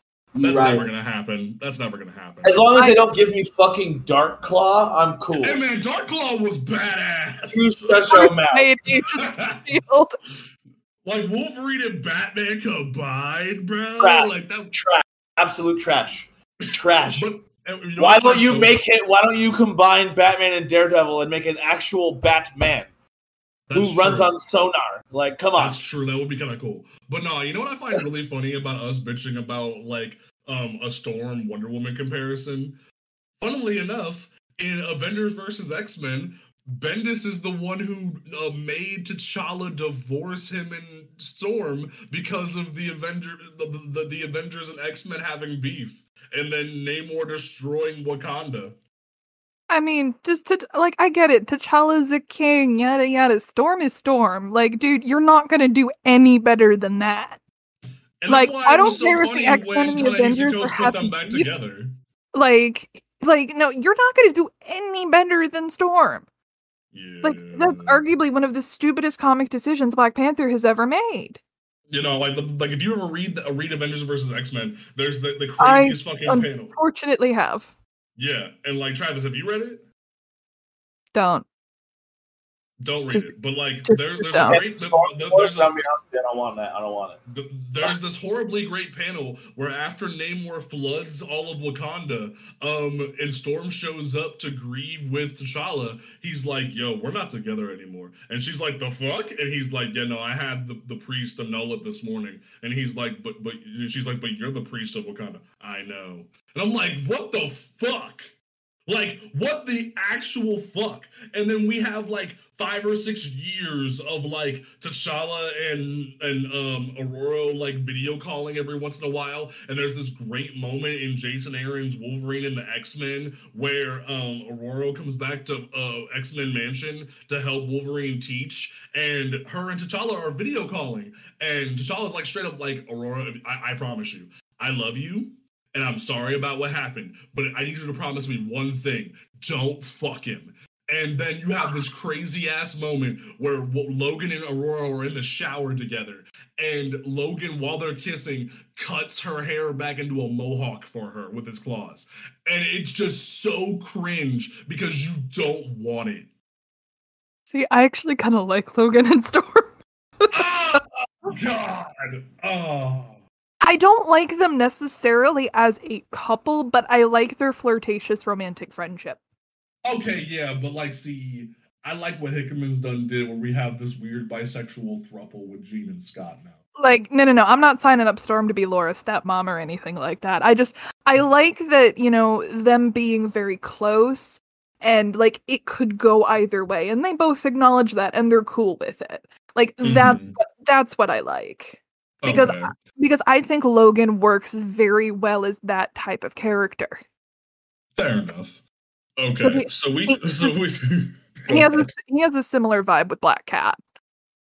That's fair. Okay, I'll give you that. And like he kind of has a weird thing with Elektra from when he was very feral, and then they kind of have this weird bond moving forward. So yeah, I get what you're saying. Logan and women is goals, in my opinion. Yeah. Honestly. He's short man goals, bro. Logan awesome. Gets more ass than a toilet seat. That's the fact. Oh my god. That was a weird ass comparison. But no, okay, folks. So we've reached the end of the roast. And if you haven't figured out yet, Civil War 2. I almost Avengers versus X-Men. Civil War 2 was a nightmare. It wasn't very good. It was a fucking atrocious thing that I really do feel like Bendis just phoned in and wanted his money and didn't know what to do with it after the fact. I was speaking with a friend of mine, and we were talking about the episode, and they said that the feeling that they got was that Bendis was basically told that he had to use Carol. And this was him, not being thrilled about that. Because, like, there is in my reading, there is a malicious undertone throughout that Bendis is pissed about this. Because so much of Carol's reactions are nothing less than petulant. And, aside from her being a courageous lady superhero Captain Marvel, Carol Danvers as a person is not a stupid woman. She is capable of rational thought and thinking of consequences. And that's a lot of what we don't see Carol doing. Mm-hmm.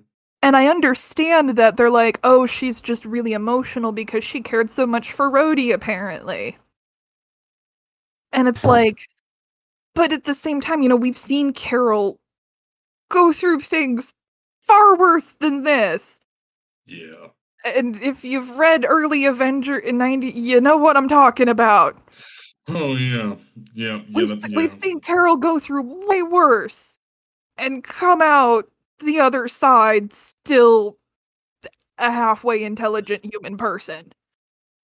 And this is just like, I don't know, people just don't react that way. And there at multiple points in the book, people are like, hey, Carol, hun, you might just sit and think about this for a minute. And she says, no. And then she runs off to go arrest teenagers. Like, I waited till the end of the book or the end of our rant to speak on something. Oh, Lord. Because I can't remember if it's it's the issue 0 of Civil War 2, where Carol's entire motivation for the book is laid out from the first couple pages, where she has a visit from Doc Samson. If you don't know who Doc Samson is, pick up a Hulk book. Doc Samson is known to be the superpowered psychologist, or the superpowered doctor in general of the Marvel universe. And when he has a visit with Carol, because they just haven't talked in a while, but also he was sent by some of her superhero companions to check on her because she's been through a lot lately when it comes to like Infinity and Secret Wars and things and such and yada yada. And she talks about how she heard from her cousin recently, where her cousin had an incident where her 2 kids almost died from like the running with scissors and yada yada, and like how her cousin is a superhero in her own right for just trying to keep her kids safe. And Carol's constantly stressed out about how she wishes there was a way to keep the world safe before something happens. And Bendis kind of laid out Carol's entire motivation, why she's hard pressed about the shit, right there, of how she wanted a method to protect the world. And she already had the whole motive before Rhodey walked in the door in the Free Comic Book Day issue. Like, you didn't have to kill Rhodey. You had to, like, he had to set foot on the whole fucking property. And Carol still had her whole motivation right there. But how will we know how, like, diverse Marvel is if the white people aren't sad about the black guy dying? I hate when you're right. I hate it. Like, it's just like, I hate it, but like, I'm not wrong. No. And so, I hate that whole Bendis laying it out, because he frames her, like, through the example of Carol's cousin. He frames her as an overbearing mother. That, obviously, a parent is supposed, Travis, I'm sure you can speak on this, you're supposed to make sure your kids don't, lance themselves on scissors. That's important, but on that same, you have to have a balance. Like, you don't want them to lance themselves on scissors, but at the same hand, you kind of want them to, like, fuck their knees up if they're trying to learn how to skateboard. You know what I mean? Mm-hmm. And Carol, and so, we take that understandable concern to, I need to apply this to the entire world because I'm the only one who can keep people safe. Like, it's just like she internalizes that. Like, through the entire interaction she has with Samson, she internalizes this need to protect the world because she's so stressed out about it. And it's like, you kind of there's the joke that I hear from Gators a lot, that women are bad superheroes because they're emotional beings. And Bendis kind of, what does that even mean? Right? It's toxic masculinity. And it's like, because Travis, men aren't allowed to have feelings. I sent you the memo earlier. Right.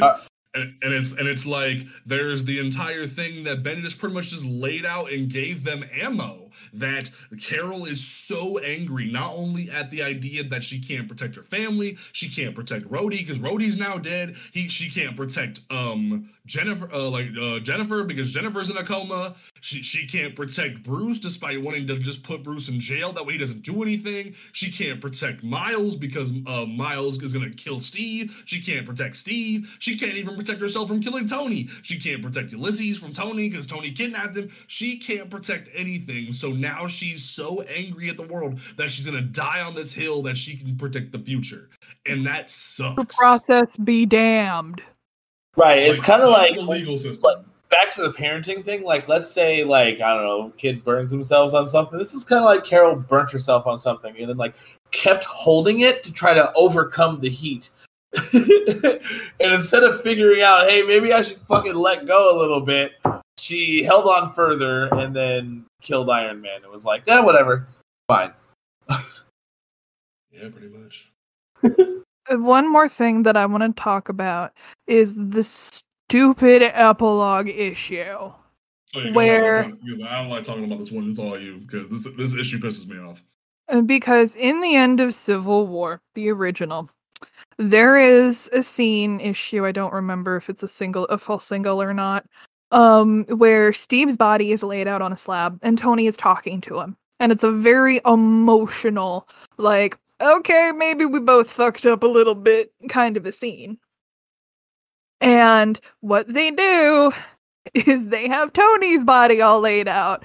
And Steve, who is Nazi Cap at the time, comes in like, oh, I'm going to pontificate about being evil. Like, it's just, oh my god. You didn't read that, did you, Travis? Hell nah. See, I'm so glad I stuck to the main issues and read none of the tie-ins, none of the other shit. No, like there's so much anger we have about that thing because, and we'll talk about it because here's the thing. I'll be the controversial bitch in the room. I don't think Steve being a Hydra agent was a bad idea because of how they did it. They had freaking Red Skull take a... They fucking fumbled the bag when they let Miles and not Sam take him out. Fumbled it. Well, no, here's the thing. Miles never does it.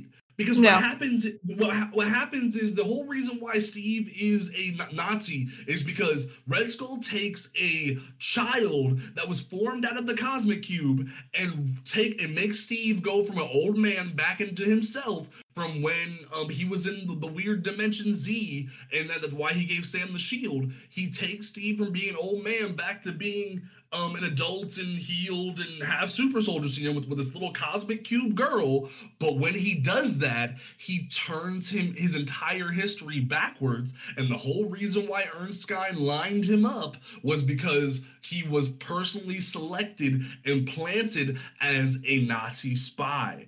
And the only reason why his entire tune changed was because of the fact that he was made to be this whole, like, he was already this noble person. He believes that he's still Captain America, that he is right, but he's noble and true to the point that he can still pick up the Thor's hammer, but he's so dead set as Steve being this noble justice person that he thinks Hydra's right. And that's why the entire premise of Steve being Hydra Cap is a great idea. You take the whole pitch and go, yo, this is gonna be him, but we're gonna make it so it's not a fucked up thing of, yo, he just betrayed and the whole way of being in, it's a disrespect to Kirby and all this other shit. No, it's literally Red Skull, another Nazi, took him and turned him into a villain, which has been a thing before, just not into a Hydra villain. So we're gonna make Steve be this villain, this Nazi, and then we're gonna make it worse why he starts going, ha ha ha, I am evil, I have a giant Hydra tattoo on my back, I do all this crazy shit. And then at the end of the book, Spencer whiffed it and had the true Steve come out of the Cosmic Cube and punch Nazi Steve. Not stupid. And like they even lined it up too, because there's an homage in the final issue of Secret Empire that of when in the original Infinity War, when Steve walks up to clock Thanos, that they mimic that where Sam walks up to clock Steve, but then the true Steve comes out of the Cosmic Cube in his red, white, and blues and punches Hydra Steve. And it's just like, ugh. Think Secret Empire. I don't agree with James fully. I think it has the potential to be an interesting plot. However, at the same time, the event was fucked from start to finish. It was handled so poorly, and they didn't look at the optics at all, because you have a bunch of fucking white supremacists get to see Captain America do some Nazi shit, and they're like, oh cool, and so they're going out and buying Hydra t-shirts in droves. Yeah, and like the whole thing about it was like Marvel tried to pressure comic shops into decorating the whole comic shop into being Hydra themed and do the Nazi salute. What's up? They sent links to the merch because they wanted, and I was working in a comic shop at the time, and they wanted to have Hydra takeover of comic shops, where we would wear Hydra t-shirts and say "Hail Hydra" when they came in, or some shit like that. Mm-hmm. Marvel was not going to provide any of that. They sent us a link to a third-party seller. We were supposed to buy, and it's not coming from Disney, from Marvel, third-party seller. Mm-hmm. And it was stupid. So it's like, I'm very much of the belief that Secret Empire on paper was great pitch, but because of pressure from crazy fans and pressure from the concept, Nick Spencer whiffed it, and pressure from the PR teams to calm down about the pitch, that Spencer whiffed it. But that's a whole other thing. Spencer whiffing it, it's kind of par for the course for him. I mean, have you read Morning Glories? Yeah, plus the Spider-Man runs kind of truth to be desired. And honestly, like, his city council political platform just was not good. Nope. So, oh yeah, Nick Spencer's a failed politician. Yes. So in general, folks, Civil War II is a hell of an event. When I was rereading the Civil War II issues, I one-starred them all on Comixology because I'm reminded of how bad it is. And I do want to say the truly heartbreaking thing is that the late Justin Ponzer gives such an amazing body of work in that whole book. He was a color artist, and he passed away maybe a year or two or so ago. Like an insanely talented human being. And it is just, and revisiting that, it was really painful to see his incredible colors linked to such a steaming pile of trash. Yes. So, comics are lesser for his loss. And so it's like, that book as a whole is just a mess. And folks, if you want to ever see us roast another book like this, please let us know. Shout us out on Twitter, send us a DM, email us at ptppodcast@on-comics-ground.com, and we will hit up another book, whether it be an event, whether it be a run that scarred the human race forever. Like, for instance, at some point, we're going to revisit Heroes in Crisis, and that's going to be a fun time. At some point, and I'm going to I'm going to hurt myself saying this. And wait. Time out. First of all, I really would fucking resent you if you make me read Heroes in Crisis again. Oh, we're doing it. We're doing it, Travis. We're fucking doing it. But I want to see what Mary's got. I would rather gargle ground glass than do this, but I feel like we have to. James, 2 words. Amazon's attack. Oh God, no, please, God. Oh. Amazon's attack, bitch. Oh no. Oh, I bought that as it was releasing in single issue. Amazon, please release season 3 of The Boys to stop this madness of my co-hosts. Travis, are you familiar? Travis, are you familiar with Amazon's attack? No. The but Amazon, you guys keep making me read terrible shit. It was an event. And the event was so bad that people were sending single issues back to DC headquarters. Jesus. Because the Amazons of Themyscira invade man's world. And one of the first scenes in the entire book are the Amazons cutting down a father and his young son because they're men. What? And Wonder Woman has to stand against the entire Amazon society to protect man's world. It's painful. There's even a great Teen Titans tie-in from that time where Cassie Sandsmark, Wonder Girl, and Kara Supergirl have to fight the Amazons, and it's really painful to remember. What in the Ben Shapiro can't satisfy his wife? Fuck, are you guys gonna make me do? So folks, if you want to see us do that, let me know. But if you want us to cover any other weird ass comic events, like anything from Marvel or DC or anything else, let us know. And like on Twitter, let us know, and by email.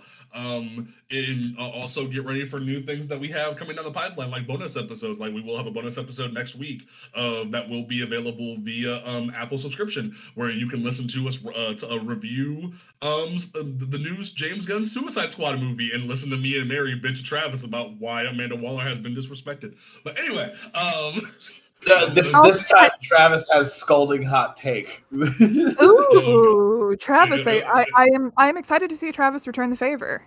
Yes, it'll be very. If anything, I will admit I have not seen it yet. I was house sitting this weekend, and I would rather watch that on with my nice sound system. Yes. I'm literally gonna watch it 4 more times. Like, I've seen it twice already. But we I can guarantee you, I think I will be more angry about the fact that Viola Davis was being disrespected. Yes. So from here, folks, Victoria, we'll get to it. I just have one thing. Victoria once asked me who was the better Amanda Waller, Angela Bassett or Viola Davis, and I almost cried. Because Green Lantern was a shitty movie, but god damn it, Angela Bassett was Amanda Waller. The best one there was CCH Pounder and the animated crossover. Yes. So, yeah. God, I love CCH Pounder. All right, so folks, we're gonna go ahead and wrap up here. Travis, what is your closing statement for episode 60 of Panel to Panel?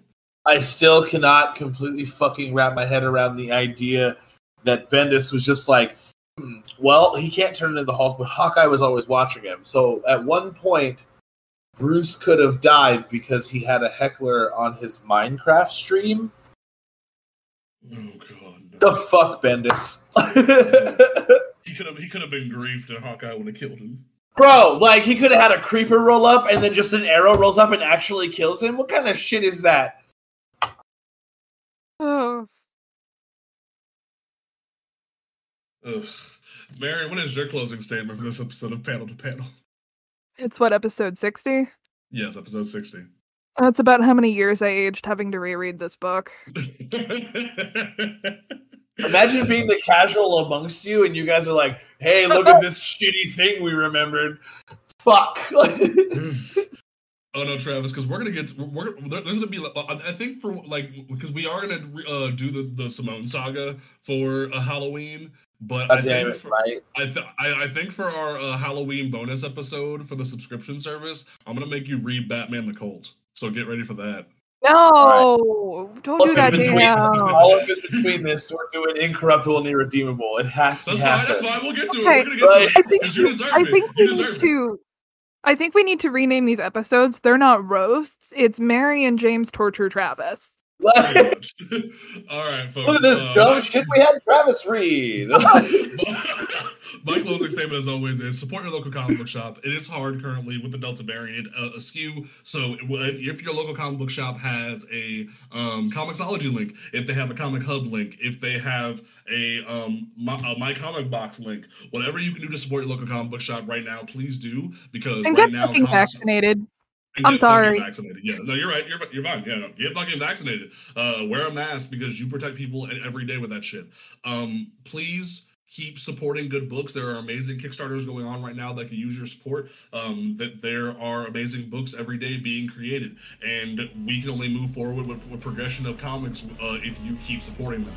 So we're gonna go ahead and peace out, folks. We'll catch you next week right here at Panel to Panel. Peace out.